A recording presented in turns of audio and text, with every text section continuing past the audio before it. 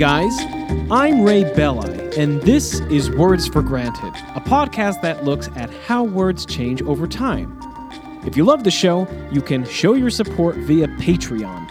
Just head over to patreon.com/wordsforgranted or follow the link under the Contribute tab at wordsforgranted.com. Every little bit adds up. Really. For just $1 or $2 a month, which is less than what you'd pay for a bad cup of coffee, as you all know by now, you'll gain access to contributors-only bonus episodes. Not only that, but you get to walk away knowing that you're helping to sustain the output of this independent show. Last week, I released a new Patreon episode, and as promised, it explores some of the unlikely cognates of the word hell, all of which ultimately derive from a single Proto-Indo-European root word meaning to conceal. Here's what the contributors are listening to. For some of the cognates on our list, the semantic connection to a root meaning to conceal isn't too difficult to see. A hole conceals what you put inside of it, a helmet conceals a head, and a holster conceals a gun or a knife or whatever it's designed to hold. Of course, hide is a synonym for conceal, so there's the connection there, and to conceal itself derives from this ancient root word as well. So, if you'd like to get access to that, you know what to do. I'd like to thank Joseph, Marcus, Veith, Lisa, Josh Wynn, Josh Dunn, and Jose for their recent contributions. Okay, let's get on to today's show. If you're a regular listener of Words for Granted, then you've spent the last 4 months learning all about biblical linguistics with me. Although the series is over now, I chose the topic of today's episode as a sort of epilogue for it. As the title of this episode suggests, that topic is the word secular. In today's world, secular basically means the opposite of religious. It doesn't necessarily mean opposed to religion, but rather unaffiliated with religion. We have secular buildings, secular holidays, secular laws, and so on. All it means is that these things have no religious ties. The noun secularism is used for the intellectual paradigm that avoids all religious precepts. Having spent the last 4 months focusing on religious words, I thought it would be a nice palate cleanser to look at the one word that literally means unreligious. Except, surprise, it didn't always mean that. Secular derives from the Latin word saeculum, which roughly translates as generation or fixed span of time. I'll be using that word quite a bit in this podcast, so from here on out, I'll be sticking with the anglicized pronunciation seculum. So let's begin our look at how this formerly time-oriented word came to be redefined as a worldview devoid of religion. Now, fixed span of time is a very vague definition, but I've defined seculum that way because the precise length of that fixed span of time was variable over the course of ancient Roman history. I should note up front that the whole concept of the seculum was not invented by the Romans themselves, but borrowed from the Etruscans, a neighboring ethnic group on the Italian peninsula. That's all well and good, but what, more precisely, was a seculum? Well, there were 2 kinds, the natural seculum and the civil seculum. Originally, the natural seculum occurred in intervals of 110 lunar years. You can think of a seculum as an ancient way of denoting a century, but with an extra 10 years added onto it, and calculated according to a lunar calendar, not a solar calendar. Basically, it was a way of keeping track of long periods of time, and indeed, the Romans and Etruscans viewed history in terms of seculums the way that we view history in terms of centuries. Although the calculation of 110 years may seem a little arbitrary, like why not use a nice round number like 100 instead, the actual function of the natural seculum shouldn't strike us as that strange. But it wasn't just a division of time. Each new seculum was supposed to be ushered in by favorable supernatural signs and commemorated by a priest. I wonder how often that worked out. Furthermore, ancient superstition held that the gods had allotted each race of people a specific number of seculums before they would be conquered and wiped off the face of the earth. For example, the Etruscans believed that the gods had given them 10 seculums, or 1,100 years. Just for the record, the ancient Greeks used the word aeon to keep track of time in a similar way. This, of course, is the root of the modern English word eon, which means a very long span of time, usually of mythical proportions. So that was the natural seculum. Now let's look at the civil seculum. This was determined by the longest human life from the point at which a town or city was founded, and this custom is indeed a little strange. After the person with the longest life died, the current civil seculum would end and a new one would begin. The length of the new civil seculum would be determined by the person with the longest life born on the year that the previous seculum ended, and this pattern would continue indefinitely. It sounds a little confusing, but it was basically a way of keeping track of when an entire population of people had died and the population had been renewed. Apparently, the fixed duration of the natural seculum was derived from the length of the Etruscans' first civil seculum. That is to say that of all the children born in the year that Etruria was founded, the oldest of them lived to be 110. This seems unlikely given the life expectancy in the ancient world, topped off by antiquity's love for exaggerating numbers. So take this with a grain of salt. As I already mentioned, the length of the Roman natural seculum was not agreed upon by the ancient authors. Some, such as Censorinus, claimed that it was as few as 30 years, while others, such as Varro, claimed that it was 100 years. In later Roman times, the 100-year seculum became the most popular calculation, and for this reason, the Romance languages derived their word for century from saeculum. In Italian, it's secolo, in Spanish, it's siglo, and in French, it's siècle. In Norwegian and Swedish, the word for century is sekel, and this derives from saeculum as well. The English word century sounds like it could be derived from saeculum, but it actually isn't. It's derived from the French word centurie, a derivative of the Latin centuria, which was used to describe a group of 100 things. For instance, 100 Roman soldiers were collectively called a centuria. Apparently, Old French used centurie to refer to a group of 100 years, but this eventually fell out of usage. However, this older French convention entered the English language after the French-speaking Normans invaded England in 1066, and unlike its decline in French, it stuck around in English. The single word century is actually a shortening of the phrase a century of years. The Latin word for the actual number 100 is centum, which obviously is cognate with centuria, and this passed into French as cent. From the French cent, English got the word cent, which is 1/100th of a dollar. A bit tangential, but all worth knowing nonetheless. Anyway, let's get back to seculums.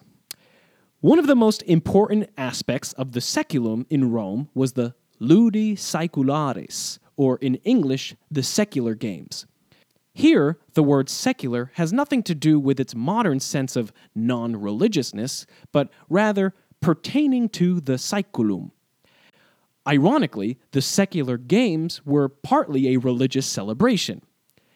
As one might expect, the secular games were a series of athletic events performed in honor of the renewal of the natural seculum.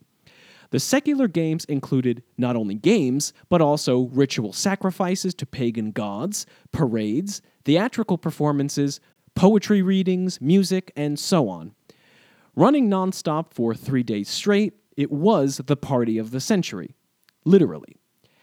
The tradition of the secular games is rooted in a mythical origin story that places the first celebration in the 6th century BCE, but we only have historical attestations of the games beginning in the 3rd century BCE during the Republic period.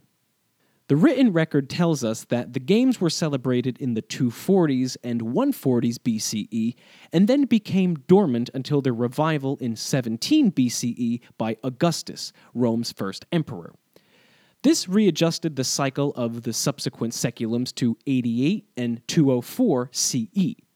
However, in order to celebrate the 800th anniversary of Rome, the Emperor Claudius held a secular games event in 47 CE, which led to the establishment of a different cycle of saeculums than that established by Augustus. The Claudian cycle resulted in subsequent games in 148 and 248 CE. As you can see, this whole business of calculating saeculums wasn't a neat and tidy affair. The saeculum, as we have studied it thus far, is a product of a pagan worldview. After Rome was Christianized, its Christian emperors did away with the secular games, which was a very unpopular move, by the way, but the concept of the saeculum as a measure of years still lingered on. After all, keeping track of large chunks of time is undeniably useful, even without the excessive pagan celebrations. So, the concept of the saeculum remained, but by the medieval period, it was given a Christian spin. At this point in history, Christian theologians had developed the idea that God existed outside of time. In other words, God was eternal, and the way that we human beings understand time just doesn't apply to God. So, saeculum came to mean the temporal age, in other words, time in the world as we mere humans know it. Saeculum was framed as a contrast for eternity. It became eternity's conceptual foil. This usage can be glimpsed in a line from Dies Irae, the famous medieval Latin hymn. It contains the line, quote, Dies Irae, dies illa soluet saeculum in favilla, end quote, which translates to something like, the day of wrath that will dissolve the age to ashes. Here, saeculum is translated as age. Other translations of the hymn have rendered it as world. Neither of these one-word translations quite gives the word its appropriate context, but given what we've discussed, perhaps the best translation is a combination of the two. Like, the day of wrath that will dissolve the age of the world to ashes, or maybe the day of wrath that will dissolve the worldly age to ashes. By the 18th century, a lot had changed in Europe.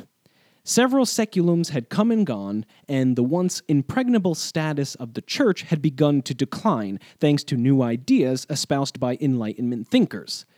The Enlightenment, of course, was all about scientific rigor and rational thinking, as opposed to religious devotion and faith.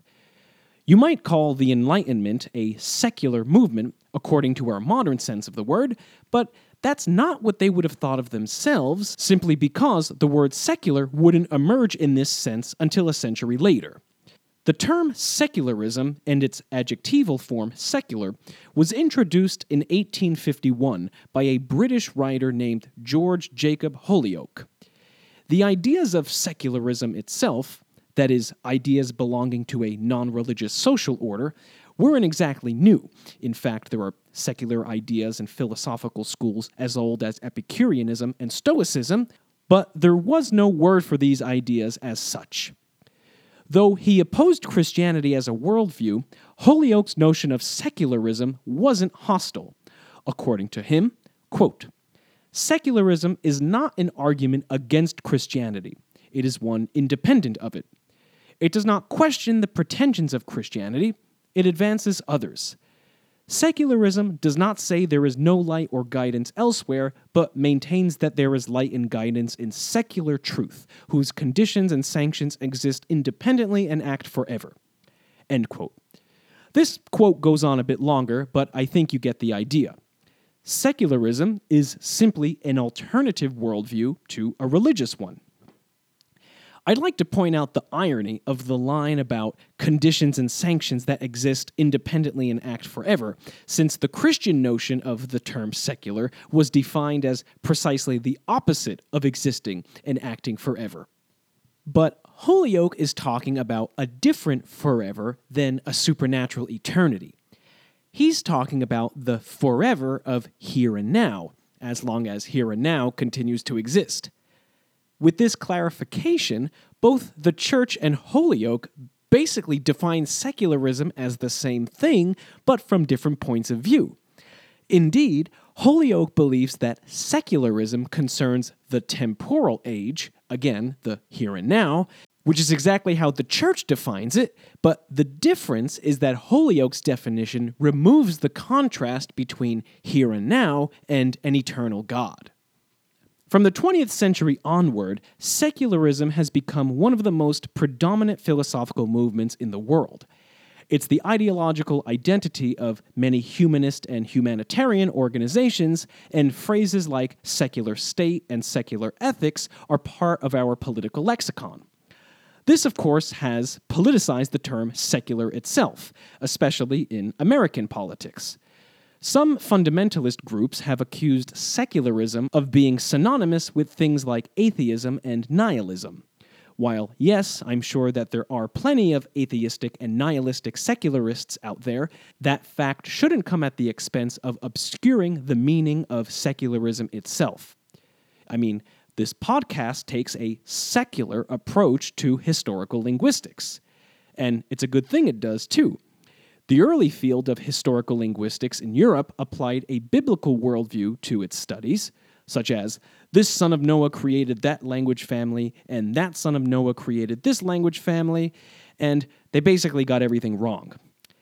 Which leads me to think, the early history of historical linguistics would be an awesome thing to cover in a future episode. Okay, that's it for this one, guys. Once again, if you love the show, I'd like to remind you that you can sign up to support my work on Patreon. If that's not in your budget, you can still show your support by leaving a positive review and rating on Apple Podcasts, aka iTunes, or your podcast directory of choice. My Twitter handle is @WordsForGranted. I'm on Facebook as Words for Granted, and you can email me directly with questions, comments, and concerns at wordsforgranted@gmail.com. Have a great day. I'll catch you guys next time here at Words for Granted, where we'll be beginning a brand new mini-series. I promise it's going to be a good one.